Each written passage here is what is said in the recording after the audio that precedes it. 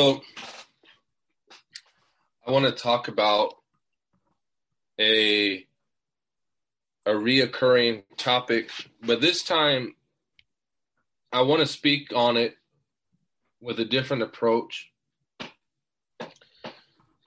One of the things that you got to understand is this, and I've said this before, but it serves as a good reminder, that teaching is descriptive. Okay. It describes. Preaching, it prescribes. In other words, it's not necessarily describing to you what the text says. It's telling you to obey that text. And good preaching will include teaching, right? But there's this unique relationship between the heart and the mind. The mind can't be informed with too much if the heart needs to be affected. And this is what a lot of young preachers don't realize.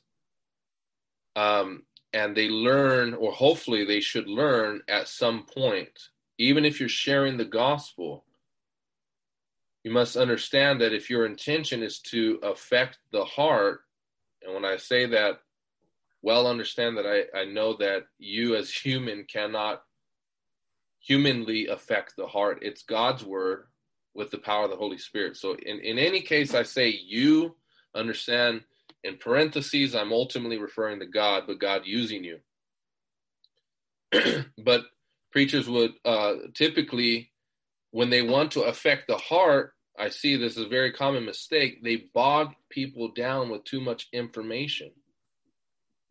And so what you are doing is you're inviting the mind to participate in what is being said. Now, in all cases, whenever you hear preaching, the mind is always engaged, right? But when you're giving new information and the whole sermon is orientated around specifically just new information, what happens is now you need to do more of active listening.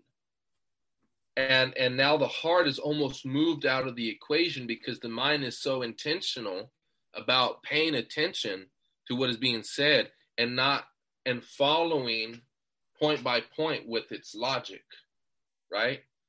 And so that's why it's probably a stupid thing to go into Greek, the Hebrew, logical sequences when you're trying to reach a crack addict. Right? It's ridiculous. It's not good. And that's why you'll see in Ray Comfort, I like referring to him because he's a good example. What is his points? If you watch his videos, what does he say? I target the conscience. I target the conscience with simple gospel, right?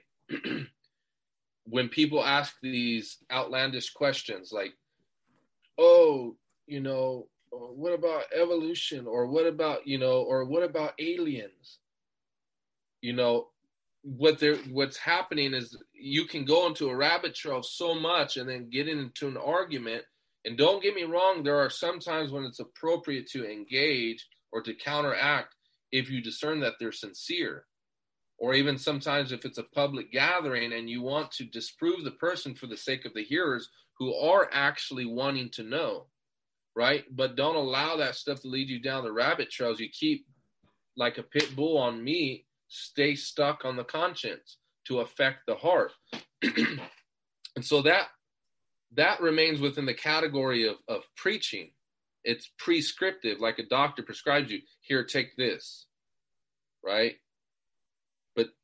And there's a point for that. And I lay out these two different categories because I think much of my talk of prayer is ultimately prescriptive. I hope to intend on focusing on our hearts because in my experience, a lot of the times it's not necessarily that we don't know what prayer includes or the conditions that we should meet before we pray appropriately, a lot of times the struggle is actually getting our hearts to want to get to pray. And so therefore, I intend most of the time to focus on the heart, but today I want to focus more on the mind. And this is where I think it would be good for us to actually take some notes to go back to. This way it will serve as reminders. And I want to qualify my talk of prayer today, but I want to qualify it by talking about effective prayer. Okay, so there is a sort of praying that is ineffective, that can cause us to waste time, right? There are biblical examples to this. And one of the examples is the Pharisee. The Bible says in Luke, I think in the 18th chapter, says that he prayed thus to himself. But what's interesting is he uses the language of talking to God. He says, God, I thank thee that I'm not like other men, like this wretched tax collector right here. So he uses language to address God, but the scripture tells us that he prayed to himself. Okay, so number one on the list of effective prayer, or in prayer that's effective ultimately gains results, gains answers to it, is, and this is assumed, but and this is probably it to some might think that it's better left unstated because it's so obvious, but it's praying in accord with the will of God. It's not so obvious when it comes to our lives in practice. So again, it's praying in accord with the will of God. Why is this important? And why is it? Here's a thing that, especially people that use their head a lot, they tend to not be able to understand. They always say, if it's God's will, why must I pray? And there's this one brother that I respect, and he's very knowledgeable, and he wants some sort of justification for it. I said, bro, if for no other reason than the fact that God told you to do it, you don't have to give you a good reason, or it doesn't have to make sense to you. If God intends for this to come to pass because it's his will, and God says pray because, and you're asking why, do it because God said, for no other reason. If God says ask 1,000 times and then hop on your foot 100 times, do it because he said. It doesn't always have to make sense to our minds. But if there was a reason to be given, it would probably be because God invites us to relationship. God invites us to relationship. But in practice, it is probably the most difficult thing. Why? I remember one of the things that Ravenhill had pointed out. He says, have you considered, and I'm paraphrasing, he says, have you not considered that we're perhaps some of the most stupidest people telling an omniscient and omnipotent God how to run the world? That's so interesting. It's really interesting when you think about it like that. But that's why it's so important that we pray in accord with his will. Because when we pray his will, this is basically what's happening. God is telling you what he wants to see in the world. And all he's asking you to do is to restate to him what he already wants to see. Because he knows how the world ought to be. And he knows how our lives ought to be. Right? And that's where the mind's like, well, that doesn't make much sense. Why doesn't God just do it anyways? Here's the reality that there are many things that are God's will, and the Bible tells us in James, God will not do because you have not asked. James makes that very, very clear. It says, you have not because you ask not. It does not mean you do not have because you do not ask, but even if you do not ask, you go ahead and God will go ahead and give it to you anyways. It's not what the text says. Or even furthermore, the text doesn't say you have not because you ask not, but don't worry because God is sovereign. He'll give it to you anyways, even if you don't ask. God says very clear for us to ask. And, okay, so anyways, I wanted to read a passage. Go to 1 John chapter 5, verse 14.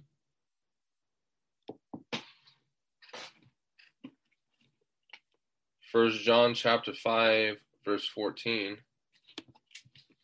And the reason why I like for us to read is for us to be able to see it right there in the text. And as a side note, if you want to be able to identify false teachers, because what we're actively engaged with right now is listening to a teaching. And I want us to have a whole lot more confidence in God's word, but also a confidence in true ministers of the word, and a discrediting of those that do not rightfully teach the word. One of the main characteristics of false teachers is that they will not point you to the word. Right? They're not going to say, let's seek for biblical justification for my position. Those that minister rightly say, let's look at the text. What does the Lord say about this matter? Let us analyze, let's take in the totality of our understanding of the doctrine of Christ, the gospel, what other authors in the text have said in the entirety of the Bible. John Calvin says we cannot understand the mind of God by a single verse, because a single verse doesn't exhaustively explain the mind of God. You need the totality of Scripture to be able to do that. But as we analyze the Scripture, is it in its context? Are we taking into account grammar? Are we taking into account the logical flow of the thought? So no verse is isolated. You look at the preceding verses that come before, and what is the theme? What is the intention of the author? What are the cultural issues at the time? These are all things that really do matter. Definitions. That's why looking into Greek and Hebrew is also very important. What did the definition mean? What is the scope of its definition? What can it mean? Right? But anyways, 1 John chapter 5, verse 14 says, and this is the confidence that we have toward him. I don't have the Greek that I can pull up here, but my assumption is that the word confidence is the word pistis, and it's Greek for faith. So where does our faith come? What grounds faith? What grounds faith is God, not ourselves. And so what is the confidence that we have toward him? Our confidence is toward him, in him, and from him, right? Not in ourselves. That if we ask anything, man, the scope of prayer and what it can accomplish is very much. If we ask anything according to his will. So wherein lies our confidence? Ultimately, it's in God. But we have access to the mighty hand of God insofar as we pray in accord with his will. And that therein lies our confidence. And we are assured that he does hear us. He does. So what would that suggest? That if we do not pray in accord with his will, he does not hear us. Right? Verse 15, and if we know that he hears us in whatever we ask, we know, not that we speculate, not that we hope, not that we would wish. We have a knowledge. Do you know that you're on Zoom right now? Yes, you don't doubt it, right? You don't doubt the things you have a knowledge of for certainty. But our confidence in the word of God is greater than that of our empirical observation, right? That would suggest we know by sight, but this we know by faith. And my stance is that we can know things that pertain to faith greater than those things that we can know that pertain to our sight. Because the physical realm fails, but God's word never fails. It never perishes. But therein lies our confidence. And he says, if we know that he hears us in whatever we ask, we know that we have the requests that we have asked of him. We have them. Here's a beautiful thing. Not that we will have them. We currently have, the moment we ask, the requests that we've made to him. We have not yet seen the manifestation of those requests. So if God says, if you pray, Lord, give me a husband that's after your heart, that, whatever, that serves you with everything, and he walks purely and uprightly, or, if brother, David says, Lord, give me a wife that loves you with all her heart, and so, right? You have that request. You do not yet see it come to fruition in life, but it has been granted nonetheless, if it be in accord with his will. And so the fact that God would hear us implies we have those requests. And so think about the scope of possibility that lies within God's power and resources. So am I in need financially? Well, it's not God's will for me to be broke. And I'm not teaching prosperity gospel. I'm not saying, it's your will, it's God's will for you to have a Rolls Royce or a Ferrari and for you to have X, Y, and Z. But it's nonetheless, it's not God's will for us to be destitute and broke and poor, right? The Bible says in 2 Corinthians that that when we sow in accord with God's will, sow in accord to his kingdom, it says that he will grant us all sufficiency, right? That we may have a sufficiency in all things for his kingdom. So is it finances? Is it strength? Is it forgiveness? Is it joy? Is it hope? What is it that we need? Is it courage? Is it understanding? Is it discernment? Is it wisdom? All these things, we can have a confidence that will be given to us, right? So it's endless. And so I guess a good question for us is, why do we not pray more? Why do we worry more than we pray? It's maybe because we don't have that great of a confidence. And I can say by the Lord's mercies that over the years I have gained a more of a confidence that isn't predicated upon feeling, but it's upon a knowing, because I have not yet failed to see God come through.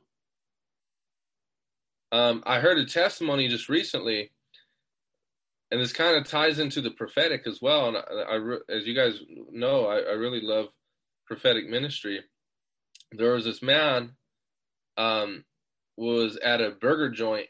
I don't know if you guys call it that over there in Europe, but he was at a restaurant, right? And he was ordering a burger, and the guy had $200. And he said, and he was teaching on the prophetic, how to hear from the Lord. And one of the things he pointed out, he said, the flesh don't speak to you. The flesh is a material substance. It doesn't speak to you. Your own spirit speaks to you, or it's a demonic spirit, or it's the Holy Spirit, right? And the devil will always try to plant thoughts, right? Your own spirit will rise up and doubt God, but the Holy Spirit speaks faith to you. And the Holy Spirit spoke to him and said, give that man $100. And he reasoned this way. He says, the devil certainly didn't tell me that. Why would the devil want me to be generous? I didn't tell myself that, because my spirit knows it wants comfort, because the flesh will, here's the thing. There's overlap there's a compatibility between our spirit and the flesh, and that in that if my flesh is affected, my spirit can be affected. I can become grieved if I'm not mobile or I'm obese. I can't do the things I used to. I'm in pain. So my spirit is grieved. And the devil can speak to your spirit because of your body affecting your spirit and tell you God's not going to heal you, or, many things. So it often relates. Or my spirit can be so affected by doubt and worry that it can affect my body. I can begin to lose hair. I can develop high blood pressure, right? But anyways, he says, I know that the devil didn't tell me that because he didn't want me to be generous.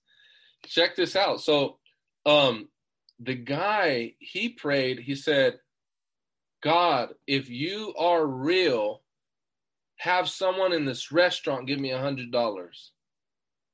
And so the guy who received that prophetic word says, hey, man, I know this sounds crazy. I even think I'm crazy, but God told me to give you $100. And the guy broke down crying. He says, dude, I just prayed before I came in this restaurant. God, if you're real, because me and my family are hungry. If you're real, have someone give me $100. He gave him $100.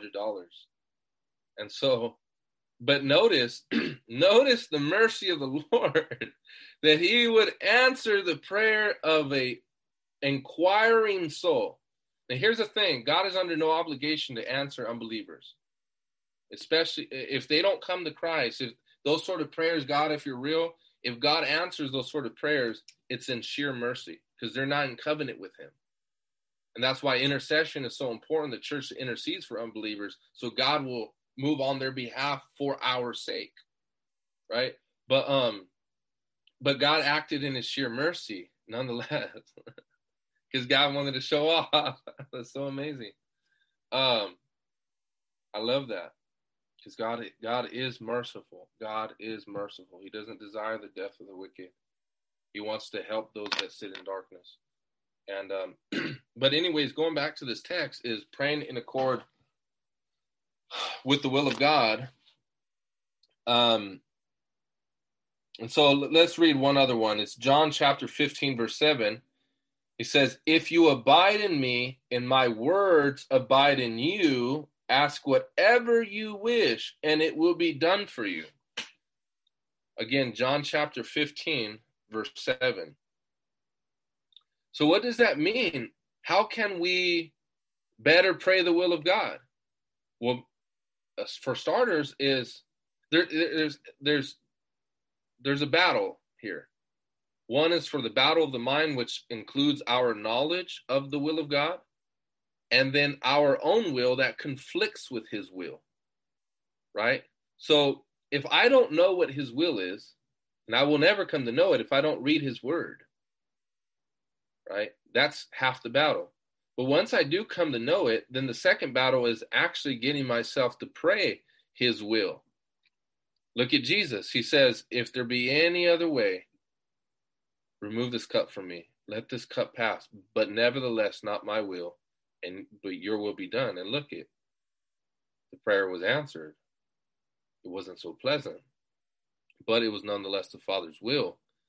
But it says very clearly, it says, if you abide in me and my words abide in you. And one of the thoughts that came to my mind today was, if you only could read the verses you've highlighted in your Bible, would people be inclined to think that you believe the prosperity gospel from all the verses you've highlighted? Or do we highlight enough to see the treasures of our hearts? Both the comforting things and some of the more difficult things. All right. Have we highlighted some of the convicting passages in Romans, or have we only highlighted the comforting passages in the Psalms? And there's nothing wrong with highlighting comforting passages. I mean, they're there for a reason. God has spoken it to us for a reason. But doesn't just say his word. It says, if his words abide in you. And I think much of our ineffective praying is that people are selective with what they want Jesus to say, right? But that implies that we got to do some reading. and maybe do some praying, saying, God, help conform my mind to these words that I am reading. Help my mind to be renewed and shaped and molded. You know, our minds are very adaptable. That's why brainwashing is effective. And that's why being critically minded is so important. Because we must analyze what comes into our minds. So we would do well if we prayed, Lord, may these words abide in me. Who was it? Lydia, I believe, said she pondered those things that were spoken to her. Or Mary, she treasured and hid those things that were spoken to her. Or David said, I have hidden your word in my heart, I may not sin against you, in Psalm 119. So there's this hiding. That means it's precious. I'm drawing it nigh unto me. It's not for everybody to see. It's not for everybody, because there are some swines that will trample it. I treasure it in my heart. And so, but nonetheless, it means that we got to get to know God in his word, right? And so, excuse me.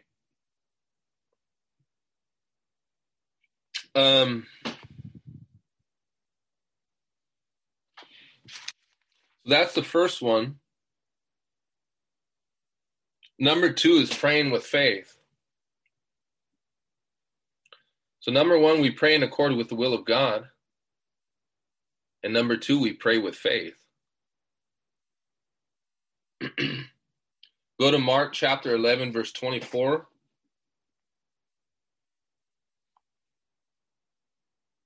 Mark chapter 11, verse 24.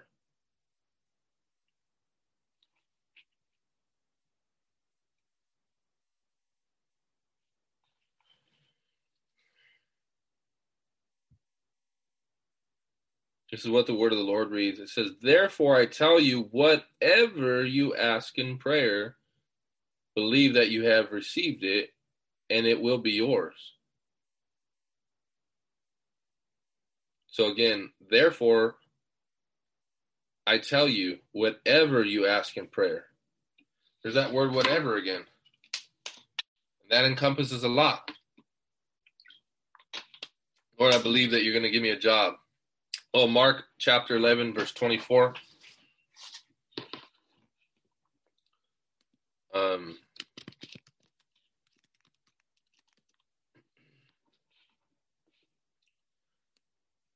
You fill in the blank. What is it that we're needing of the Lord that accords with his will? And as we ask him, he promises that it will be ours. It will be ours. Hold on.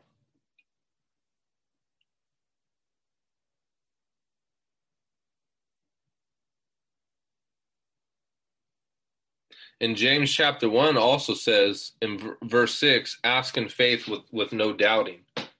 Right? So that kind of accords with that passage right there. They complement each other. And so there's other passages as well that finds this reoccurring command that we are to believe God.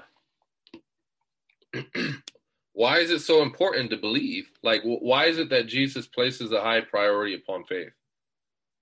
Because faith is persistent. Faith doesn't give up. And sometimes Jesus will put us off because he's wanting to see the expression of faith in our lives. Look at the woman that could have easily been discouraged when Jesus had responded to her, when she had asked for a certain request from the Lord. And Jesus says, it's not meet for me to give the children's bread to the dogs. She could have easily been discouraged and have gone on. But what did the Lord say? Oh no, what did she say? She says, yes, Lord. But even the dogs, are worthy of the crumbs that fall from the master's table. Right? And so what did her confession imply to the Lord? That this woman got faith. So, for example, and this is something that you guys need to learn too, that applies not only to prayer, but it also applies to the prophetic. Sometimes the Lord wants you to step out, and your mind is thinking, I'm going to look foolish if this is wrong. But why? He wants to see, do you really have faith in him? Do you really have faith in his word? Or are you more worried about how people are going to receive you, perceive you, think of you?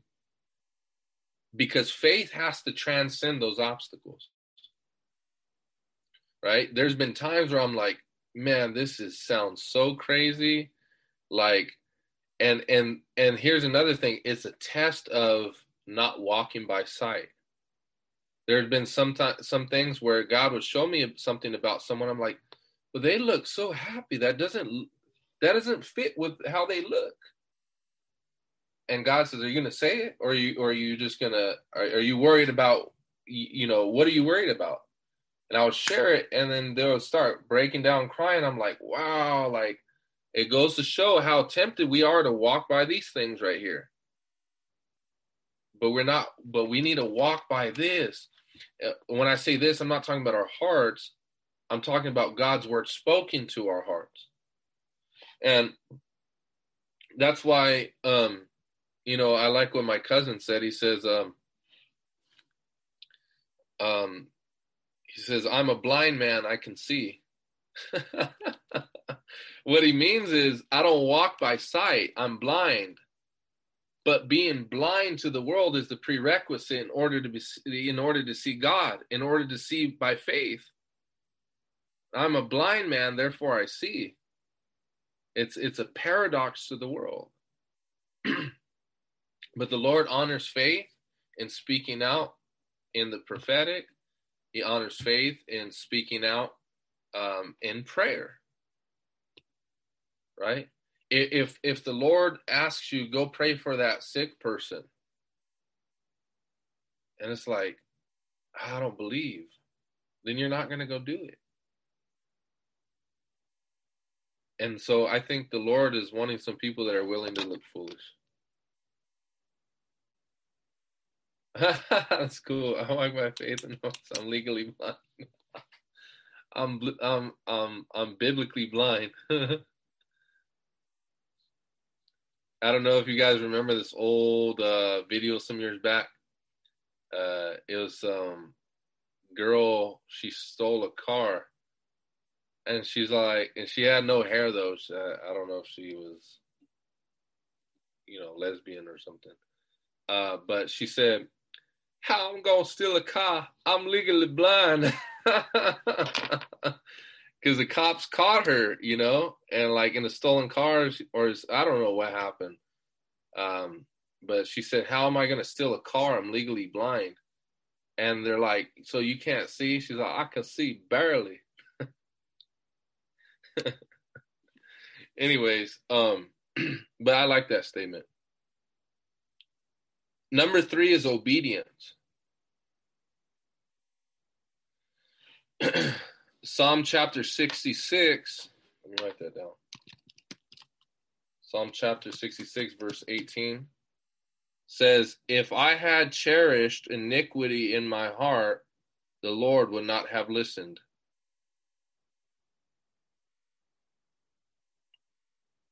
Another one is Proverbs 15, verse 8. And it says, the sacrifice of the wicked is an abomination to the Lord. But on the contrary, it says this, the prayer of the upright is acceptable to him.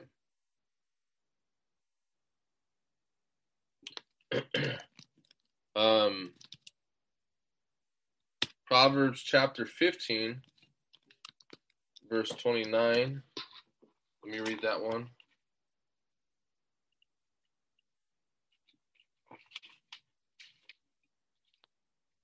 It says, the Lord is far from the wicked, but he hears the prayers of the righteous. So while I do readily acknowledge that we've all received the imputation, the imputing righteousness of Christ, that's what makes us right with God. We can't stand before a holy God on our own perfection, our own merit, on our own righteousness. There's no way. And Job, he expresses this very thought in the book of Job. It says, what mortal man can be just before God? It's a rhetorical question. The answer is no one can. We need a holy, spotless, perfect mediator between us and the Father, right? But there is also a very practical righteousness that we as the church must walk in if we are to gain effective results in our praying to the Lord. That doesn't mean sinless perfection, but there is a sort of a brightness that we do walk before the Lord that God honors. That's why it says in Elijah's case, it says in the book of James, it says that the prayer of a righteous man, the fervent prayer of a righteous man avails much. In other words, it accomplishes very much. The fervent prayers of a righteous man, right? So there is a component of obedience. Sometimes, for example, if someone is living in open rebellion, they ought not have any form of confidence thinking that they will be heard. If they're seeking first their own kingdom, but they're praying, God bless me with this job, it's not going to happen, right? Because James says this, you have not because you ask not. And when you do ask, you ask selfishly to spend it on yourself, to be self-centered, right? Someone says, I want God to bless me with this job because I need enough money to pay for a ring because I'm going to get married, and the person is not a righteous person, right? They're unequally yoked. You think God is going to answer that? It was funny because I remember I was hearing an old preaching from this pastor. It was old church I used to attend, but I have it recorded. And he says, it's funny how so many times people ask for jobs from the Lord, but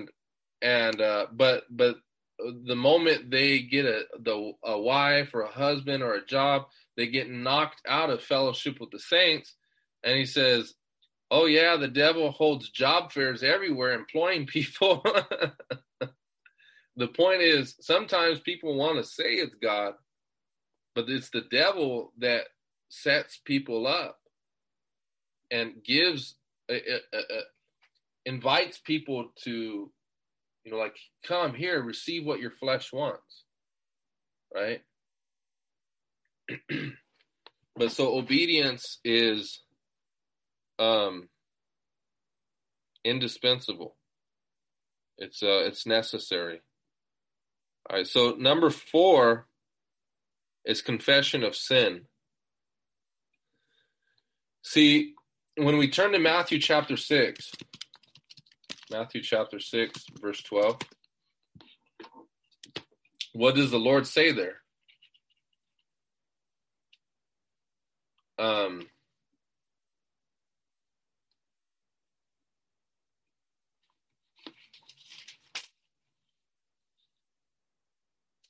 Says, and forgive us our sins as we also have forgiven those that have sinned against us. So this is Jesus's response to those who had asked him how to pray. And what is it exactly he says? He says, you got to pray in this way. Forgive us of our sins, Lord, as we have also forgiven those who've sinned against us. Right? So there is a need for confession. Because even though we are his children, it's kind of like this way. If my son He's my son regardless. But let's say he did something wrong. And shortly thereafter, he says, Dad, can we go to the park? Or, Dad, can I get a toy? The answer is going to be obvious no. There's something important that you need to deal with and you need to say sorry for in order for you to gain a good standing with me again, so you can heal this relationship, or you repair whatever you've wronged so we can move on together, right? So we have to make a daily confession of sins. And I think this outline of Jesus' prayer contradicts the doctrine of sinless perfectionism, because prayer is a daily thing. And if within the very outline, Jesus says, in this way, pray, how do we know it's a daily prayer? He says, give us today our daily bread. So if the prayer for bread every day has not changed, then it would also imply that our daily confession ought not change. Or our giving glory unto God as the Father ought not change. And this is all right here in the outline. It's a daily prayer that we must pray. Lead us not into temptation, but deliver us from the evil one. Right? But that leads to the second point, and it's forgiving others. He says that right there in verse 12. So that's point number 5, is forgiving others in prayer. You know, it's really interesting to me how spiritual people act. And they got a lot of problems with people. And they cannot ask for forgiveness. They cannot apologize. They will not humble themselves. They leave problems. They bury problems. And they have now that doesn't mean that we have to be friends with everybody. It's not what that means.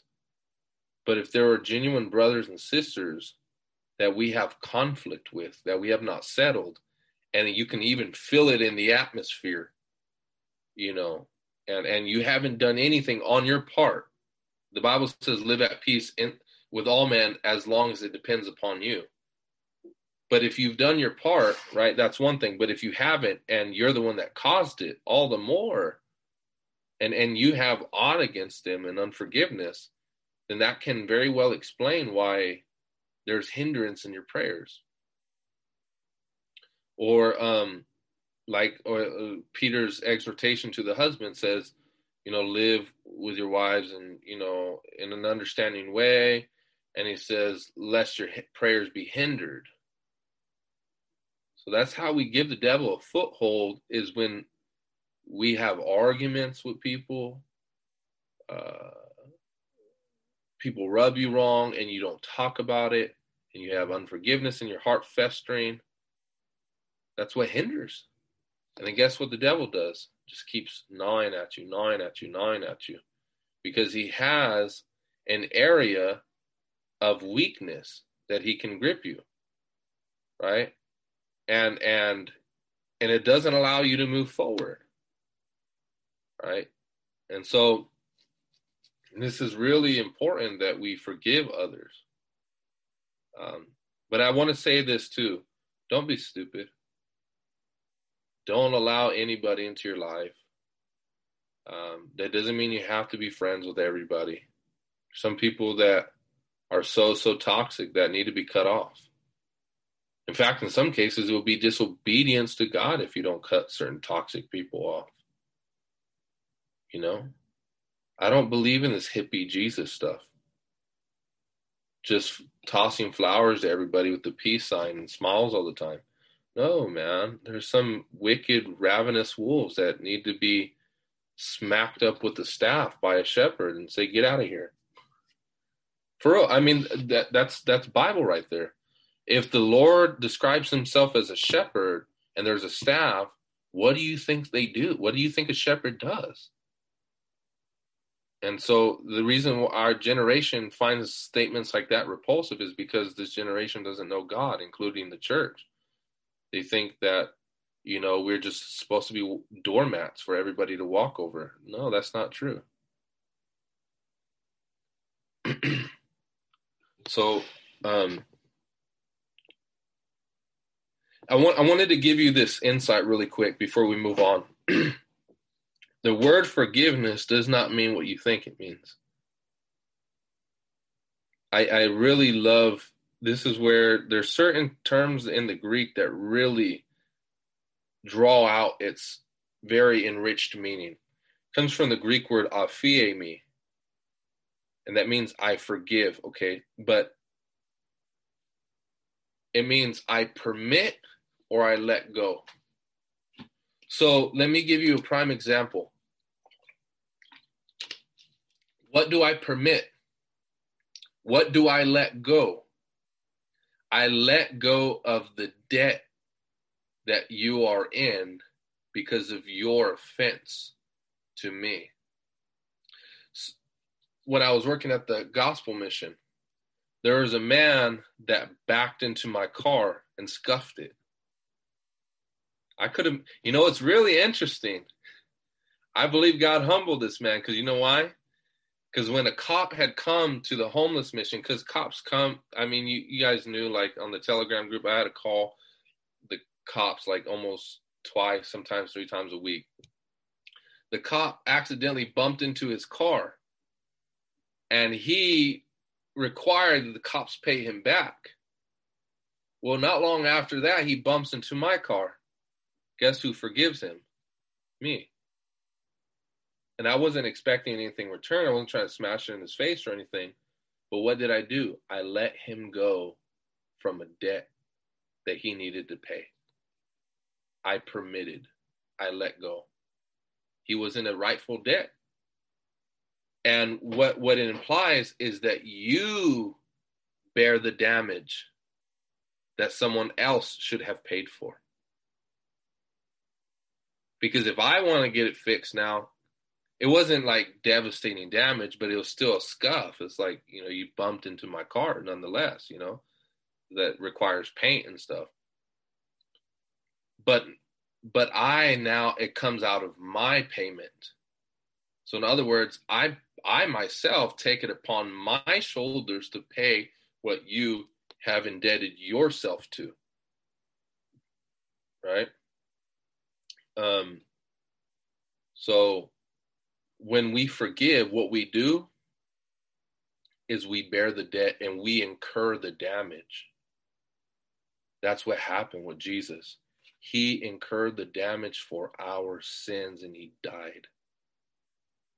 He paid our debt. We were indebted with the payment of death, and he said, I will pay in full. So it doesn't mean that it's going to be a pleasant experience of forgiving. It's painful. Right? And it doesn't mean that you're going to feel all sentimental and happy and you just toss out forgiveness everywhere. Here, forgiveness for you, forgiveness for you. It's associated with pain. But it's the will that says, I still will to forgive. And I think this is liberating because sometimes, at least in my earlier years, I thought that I was supposed to feel happy and joyous every time I had forgiven. And that's just simply not true. My will says, I'm going to honor God. This is painful, but I'm going to let this go. And I think that's more realistic Christianity. And it's not plastic and fake. Because it acknowledges that we are still humans and we go through things. And this process of forgiveness isn't always easy. Number 6 is humility. And the Bible says in 1 Peter chapter 5, let me write that down, 1 Peter chapter 5, verse 5. It says, God opposes the proud, but gives grace to the humble. That's also in James chapter 4, verse 6. God opposes the proud, but he gives grace to the humble. James chapter 4, verse 10 says, Therefore, it says, humble yourselves before the Lord, and he will exalt you. You know why sometimes with a recent situation of mine, someone refused to humble themselves, and guess what? They don't get exalted by the Lord because they lift themselves up. But what happens is when you humble yourself before the Lord, he lifts you up. And so, but this is indispensable to praying, as we humble ourselves before God. That's why it says in First Chronicles, right? If my people who are called by my name would humble themselves, seek my face, turn from their wicked ways, and pray, then will I hear from heaven, and I will forgive their sin, and I will heal their land. You know, one of the things that the Bible says time and time again that God really hates is pride. He condemns it. And, you know, he condemns other sins too, don't get me wrong. But there's something about that narcissistic pride. And here, I know we're talking about prayer, but I need to say these, I need to inject with these points because I think they're very important to understand.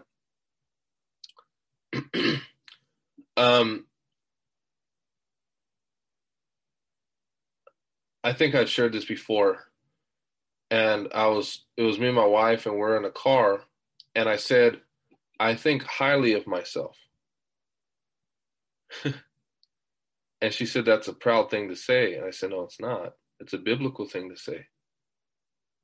And I said, the Bible says this. It says, do not think of yourself more highly than you ought.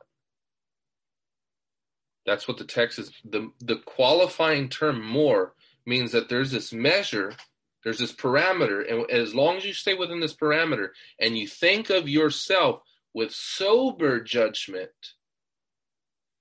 then it's appropriate. Why do you think proud people always fall? Because they miscalculate their measure. They're thinking with delusioned terms. They're not in connection with who they really are and in reality. And so they overestimate their own importance and their own ability. That's what proud people do. Why do you think that you always see them fall? Pride becomes before a fall.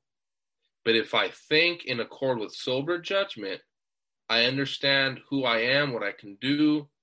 I'm level-headed with my worth, because we're not worthless, by the way. We do have worth. The Bible makes that very clear. It's not because of our own abilities or anything like that. But, for example, someone puffs up his chest in a ring, think he's all big and bad, right? And what happens is they think of themselves more highly and gets them in trouble, and then they get knocked out, right? And sometimes in the first round. Whereas humility doesn't try to overstretch itself, doesn't overreach. And this is what C.S. Lewis said. I believe it's, I love the statement. He said, humility is not thinking less of yourself. It's to think of yourself less.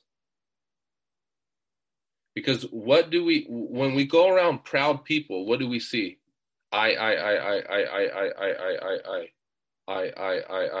And it always centers around something that their accomplishments, and it never points to God, or it never will congratulate someone. There was this guy I was working with, and I would cut him off because he annoyed the heck out of me, because every time I gathered around this guy, we were talking about just random things. I would bring up a random topic, and somehow he would always bring it back to him. He's like, yeah, I remember that one time when I did that, and that was cool. That I'm like, I'm just talking about work, dude. This has nothing, but it always, and so I would just leave the room like really quickly because I hated to hear that.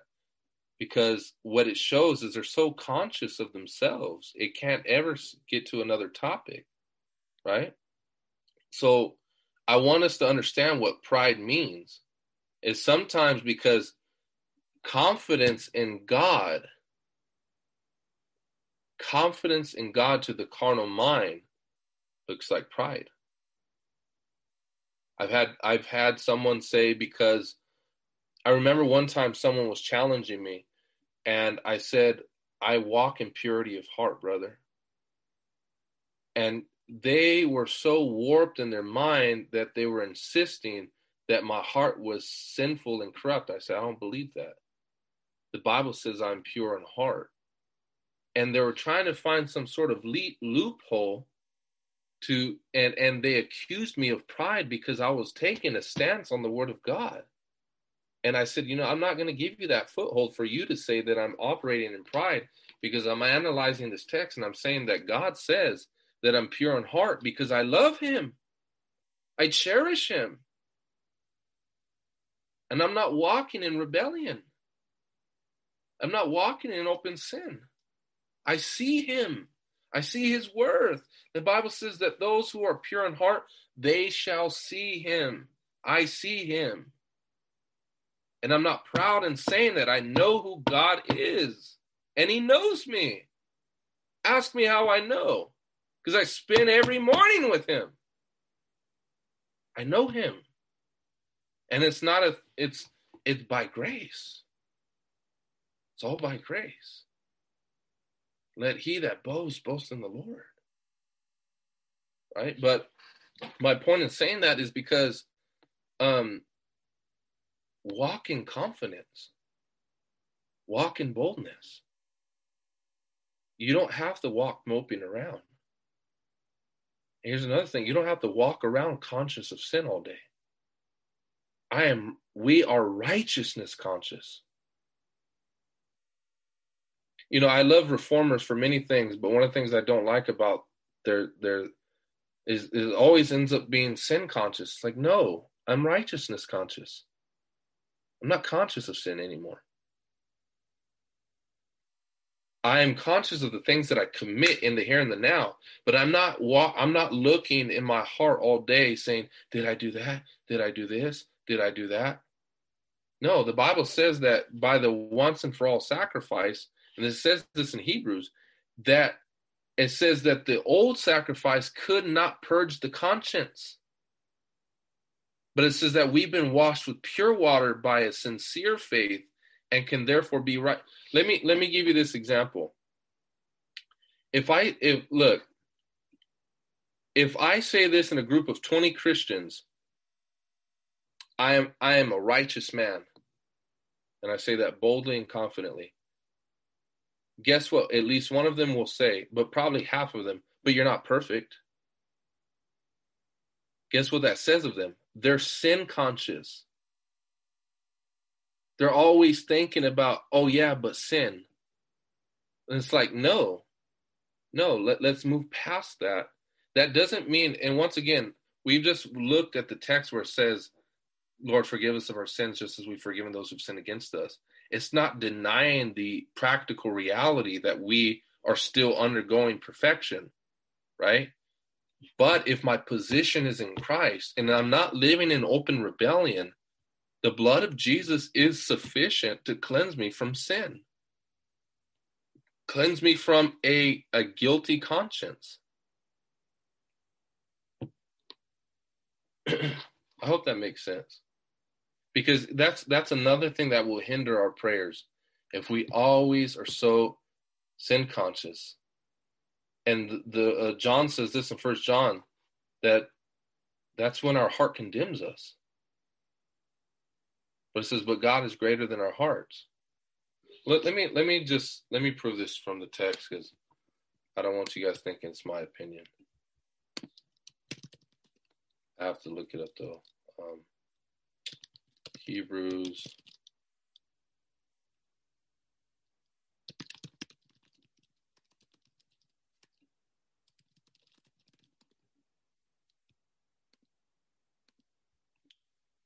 Okay, Hebrews chapter 10, verse 2.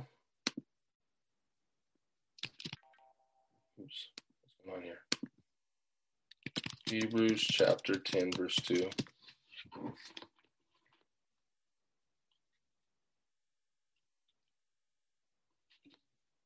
So it says,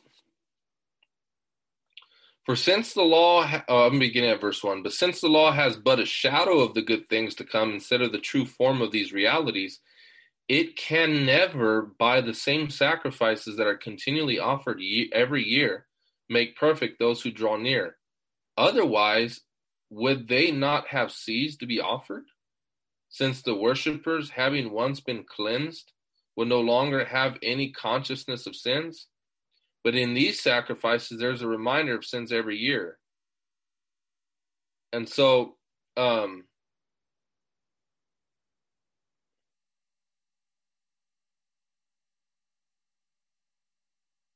when it's talking about right here in verse 2, it says, otherwise would they not have ceased to be offered, since the worshippers, having once been cleansed, would no longer have any consciousness of sins. So what the writer of Hebrews is talking about here is those former ways of sacrificing served as a reminder of sin every single year.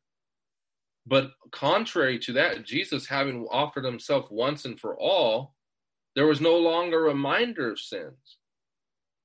It's implying a consciousness not of sin, but of righteousness.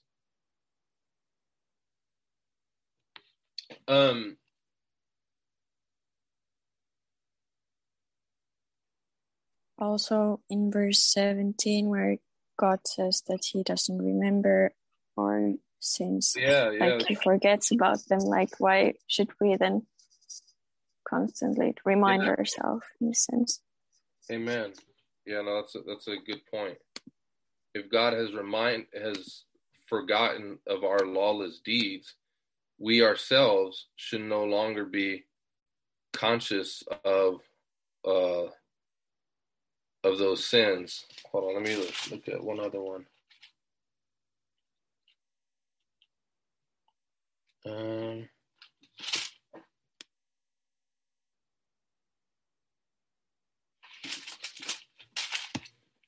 I feel like there was one other passage. But anyways, the point though is that if we are the righteousness of God in Christ Jesus, then we should be conscious of our righteousness in him. We should be conscious of that. Why does the Bible promise us freedom and liberty? If I can't be free of this perpetual reminder of my past, it's not true freedom. The Bible talks of a joy in Christ, a joy in the Holy Ghost. It doesn't talk about a depression in God. So joy is available. Now, sorrow does exist, right? But it's typically because of things happen to us or God entrusting his heart to us for the lost or for other things we want to see to come to pass. But we can have victory over sin, and we can have a consciousness of our right standing with God. See, the Holy Spirit's work, it says the Holy Spirit's come into the world to convict the world of sin, righteousness, and judgment. So the Holy Spirit convicts people of sin. But you know what he also, because when you hear the word convict, I'm assuming you normally think of it in a negative sense, or like conviction of sin. It's not always the case. God also convicts us of our right standing before him. What does it mean to convict? There is conviction, there is evidence, and he bears witness to your heart of your right standing before him in Christ. That's how we can have confidence and we can approach the throne of grace boldly. But anyways, can I ask something? Yeah, go ahead. You said like there shouldn't be any consciousness of sin. Are you saying that only for our past life, or the sins we commit while we are with God as well? Because continue. Yeah, so basically, well, number one, our past life too. But what I'm not saying is this. What I am not saying is if you just committed a sin, it's not right to say, oh, I didn't see that happen. I'm not conscious of just what happened, right? And it just kind of gets swept under the rug sort of thing. No, that's not what I'm saying. What I'm saying is there are some people that are walking uprightly and yet still are walking like they're on eggshells because they're worried about something they've done, or there's no confidence, there's no liberty, there's no freedom, it's bondage. And or they're always looking too much into their heart, always examining their motives. And or they're always attributing any success. When I say success, I don't mean that in a worldly sense, of anything that they do for God, like, oh, that was done in pride, I'm such a wretched sinner. That's the sort of attitude I'm saying we can be freed from, where everything is attributed to sin, even in many cases where you're not sinning, and you're always calling into suspicion your own motives and intents, and that's what I'm kind of getting at. I'm not saying if someone literally fornicated, or someone just cussed, or or gave someone the finger because they, whatever, that they should not be conscious of that. No, you should be conscious of that and confess it. What I'm saying are these things that are beyond your point of examination, things that you're reading into, or even things that you've already confessed your sins for and are continuing to get brought up. And or in so many cases where I've met some people, they're so meticulous in their mind, where some of the smallest things they'll ask, is this a sin? And it's because they're so scared. And there's a healthy fear that we should have of offending God, but not to the point to where it becomes this dread, like no matter which corner you turn, you're always thinking, I'm going to sin. And that's not what the will of the Father is. It's like my son, he doesn't go around walking on eggshells around me thinking every which way he turned, he's going to upset or offend me or something, right? He knows the do's and he knows the don'ts, right? And generally speaking, he does what is right. Every now and again, I have to correct him, and we make it right. And so it's very much the same way of our relationship with the Father is, it's like, and I speak from past experience too, of just always conscious, like, should I go there? Should I do that? Should I? Because it was everywhere I turned, it was this question of, am I sinning? And it's like, no, I walk in confidence. I walk in faith. I walk knowing that I have a relationship with God. And if I'm really in the wrong, the Lord will let me know. And I will make that correction, And so when I say no longer consciousness of sin, I mean, one, no longer of your past life or the sins that you just recently confessed, or walking on eggshells. I don't know if that's a term you guys use over there in Europe, but it means like you're just so. Yeah, we use that, yeah. Okay.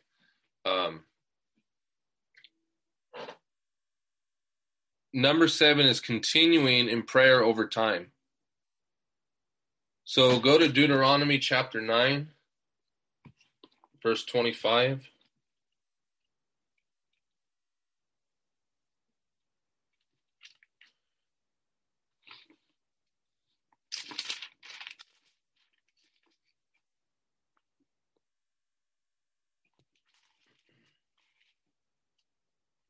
Check this out.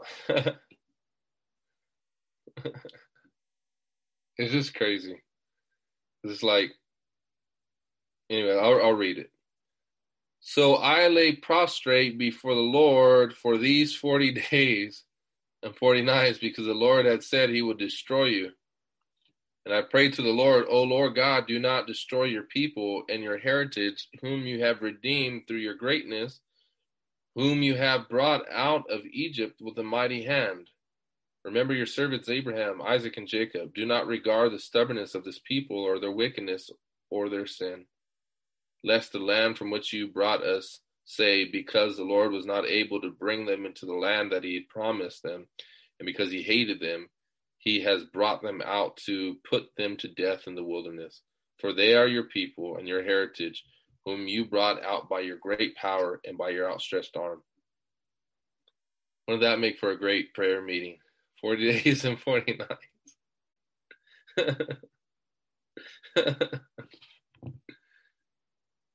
I love it because I love when the Word of God corrects our faulty thinking in the liberal church. I really detest when I always hear people say it's not necessary to pray long. I mean, I see Moses doing that. And look, his prayer isn't very long. So this was his prayer for 40 days and 40 nights? Yes. Because he had the burden of the Lord. And it doesn't make sense to the carnal mind. But those who have enjoined themselves to intimacy and relationship with God understand very well that there are times where for a whole hour straight, for 30 minutes straight, you pray something and you wait on God for that entire time. And there's probably not very much more to say. But this is 40 days and 40 nights, and this is exactly what Moses has gone up to pray about.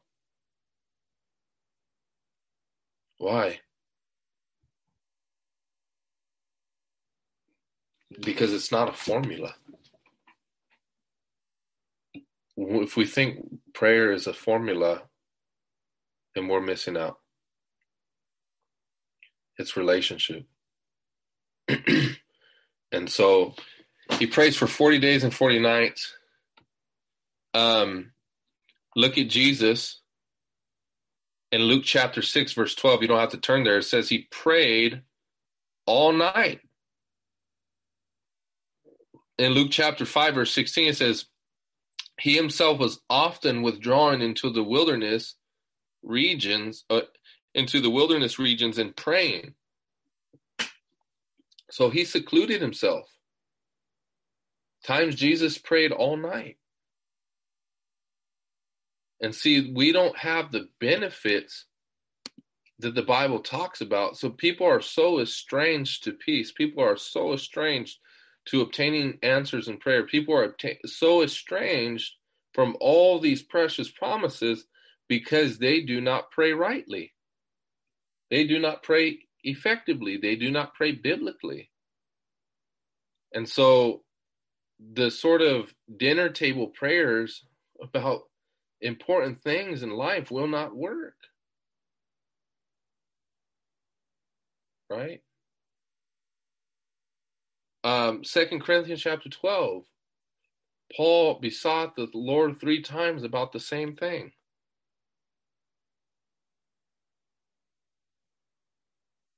First Thessalonians chapter 5, verse 17 says, pray without ceasing. Colossians chapter 4, verse 2 says, continue steadfastly in prayer, being watchful in it with thanksgiving. And some people will cite Matthew chapter 5, verse 7 saying, don't heap up empty phrases. They're not empty phrases if you mean it every time the same with the same amount of heart as you did at first. And secondly, is Jesus says, do not pray like the pagans because they think that they are heard for their many words. I've said this before. We don't say many words in order to get heard. Rather, we are heard, therefore we say many words. I hope that makes sense. So Can you type those verses? Okay. Oh yeah, sorry about that. Like from the 40 days and 40 nights of praying, and then all that was after that. So Deuteronomy chapter 9. And then there's Luke chapter 5, verse 16, as well as chapter 6, verse 12. 2 Corinthians chapter 12, verse 8.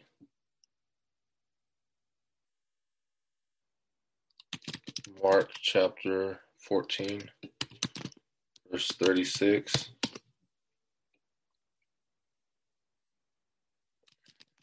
Colossians chapter 4, verse 2. And then 1 Thessalonians 5, verse 17. And in Mark as well, in the Garden of Gethsemane, Jesus prayed 3 times, right? An hour each. It says, being in agony, he prayed the more earnestly. And that leads to the 8th one. We have 2 more, and then we'll come to. Well, I'm gonna just cover these ones quickly because I type fast. 7 was continuing in prayer over time. And so number 8 is praying earnestly.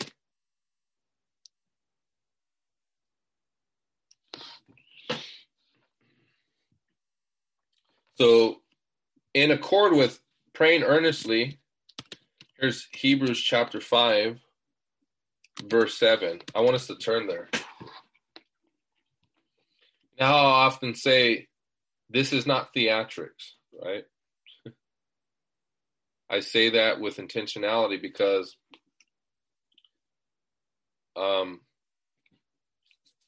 so often when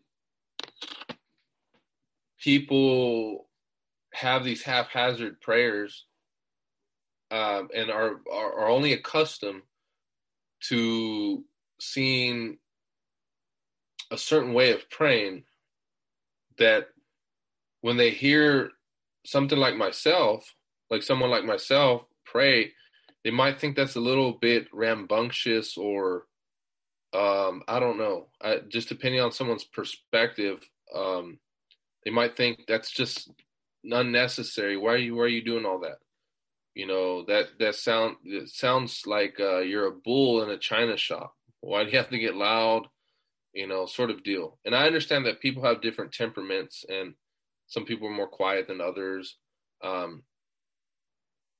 But at the end of the day, there's this sort of earnestness that's involved, sort of passion that's involved in both preaching and praying. And so look at Hebrews chapter 5, verse 7. In the days of his flesh, Jesus offered up prayers and supplications with loud cries and tears. So how is Jesus praying? He's praying with loud cries. And he's praying with tears to him who was able to save him from death, and he was heard because of his reverence. He's not calm and collected there. He's praying fervently. He's praying earnestly. He's praying with passion. Right? I mean, I see it there. Would we agree that's right there in the text? Loud cries and tears. I'm not saying that we should manufacture that. It's like, okay, let's all cry. No, but there's a very real element of being heard by God where we're praying, we're pouring out our soul. That's why I don't trust preachers that never cry when they preach. Because they don't pour out their soul. So you probably don't got very much of it.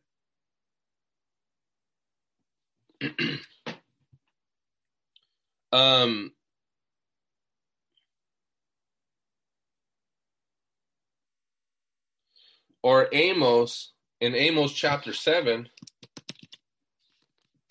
verse 2, says, "O Lord God," it says, "O Lord God, please forgive. How can Jacob stand? He is so small." Exclamation mark. This is exclamatory. It says, "Oh Lord, please." You know, there's desperation involved. There's earnestness. That's what it means to pray earnestly. Pray with passion, with your whole soul. To pray with all that is within you.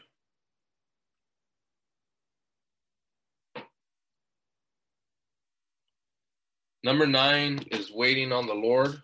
We're almost done.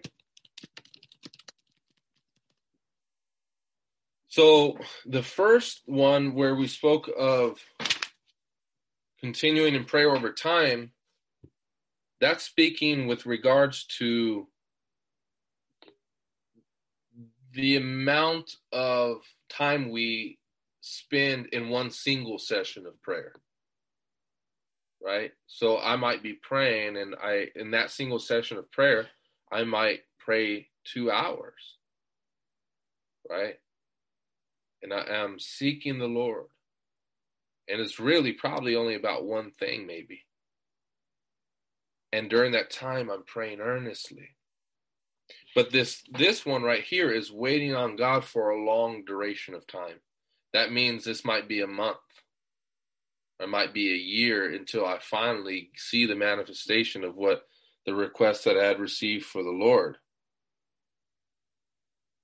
In Psalm chapter 27, Psalm chapter 27, verse 14, it says, "Wait for the Lord, be strong, and let your heart take courage. Wait for the Lord." How many things in our lives could that single statement be applied to? I can certainly attest to the fact that it applies to me. There are things that I'm waiting on the Lord for. And so what David's saying is, let your heart take courage. Wait for the Lord.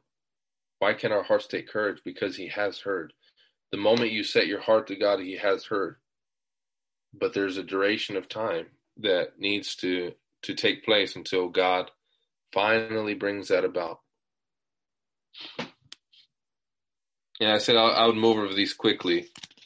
And the last two are praying in private.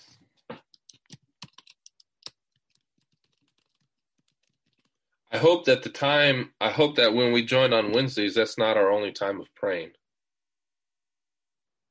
I like what Raven Hill said. He says the secret of praying is praying in secret. Let me write that down. Secret to praying is praying in secret.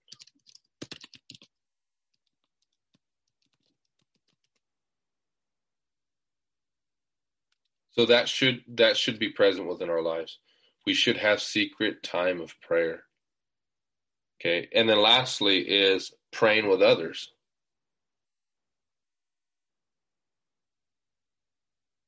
Matthew chapter 18, verse 19. This is why I don't believe in Lone Ranger Christianity. Another reason why. You know, there's some things that God will not answer until you pray corporately with people. You know that?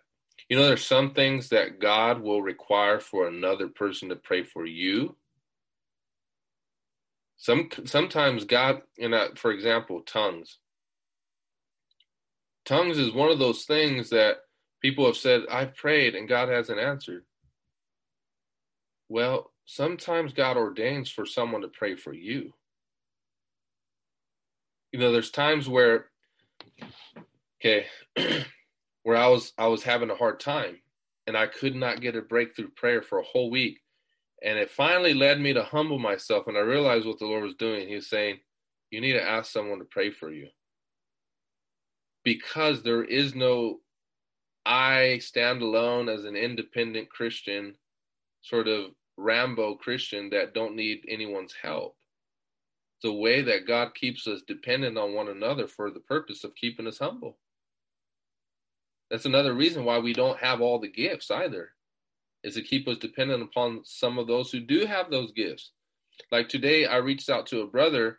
He's a very intelligent brother. He knows his Greek, went to one of the most prestigious Christian universities, earned his, master's in like theology or biblical studies. Really great guy. And I asked him a very complicated ecclesiological question, and I needed help because he's knowledgeable, right? And so that keeps us interdependent on one another.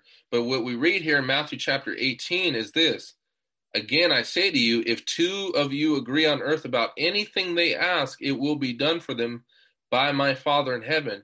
For where 2 or 3 are gathered in my name, there I am among them. So for certain things, God requires for you to come in agreement with 2 other brothers or sisters. That's why the whole, it's just the prayer meeting attitude is a stinky attitude. That's what Charles Spurgeon said is the engine of the church. I'm scared of churches that don't have separate prayer meetings set aside for that sole purpose, because that shows me that they're shallow in their relationship with God. That is priority. That is absolute priority. So let me just read a couple more. In Acts chapter 4, verse 24, chapter 4, verse 24 says, they lifted their voices together to God. It says together. Paul in 2 Corinthians says, you must also help by your prayers. He says that in 2 Corinthians chapter 1. I don't remember which verse.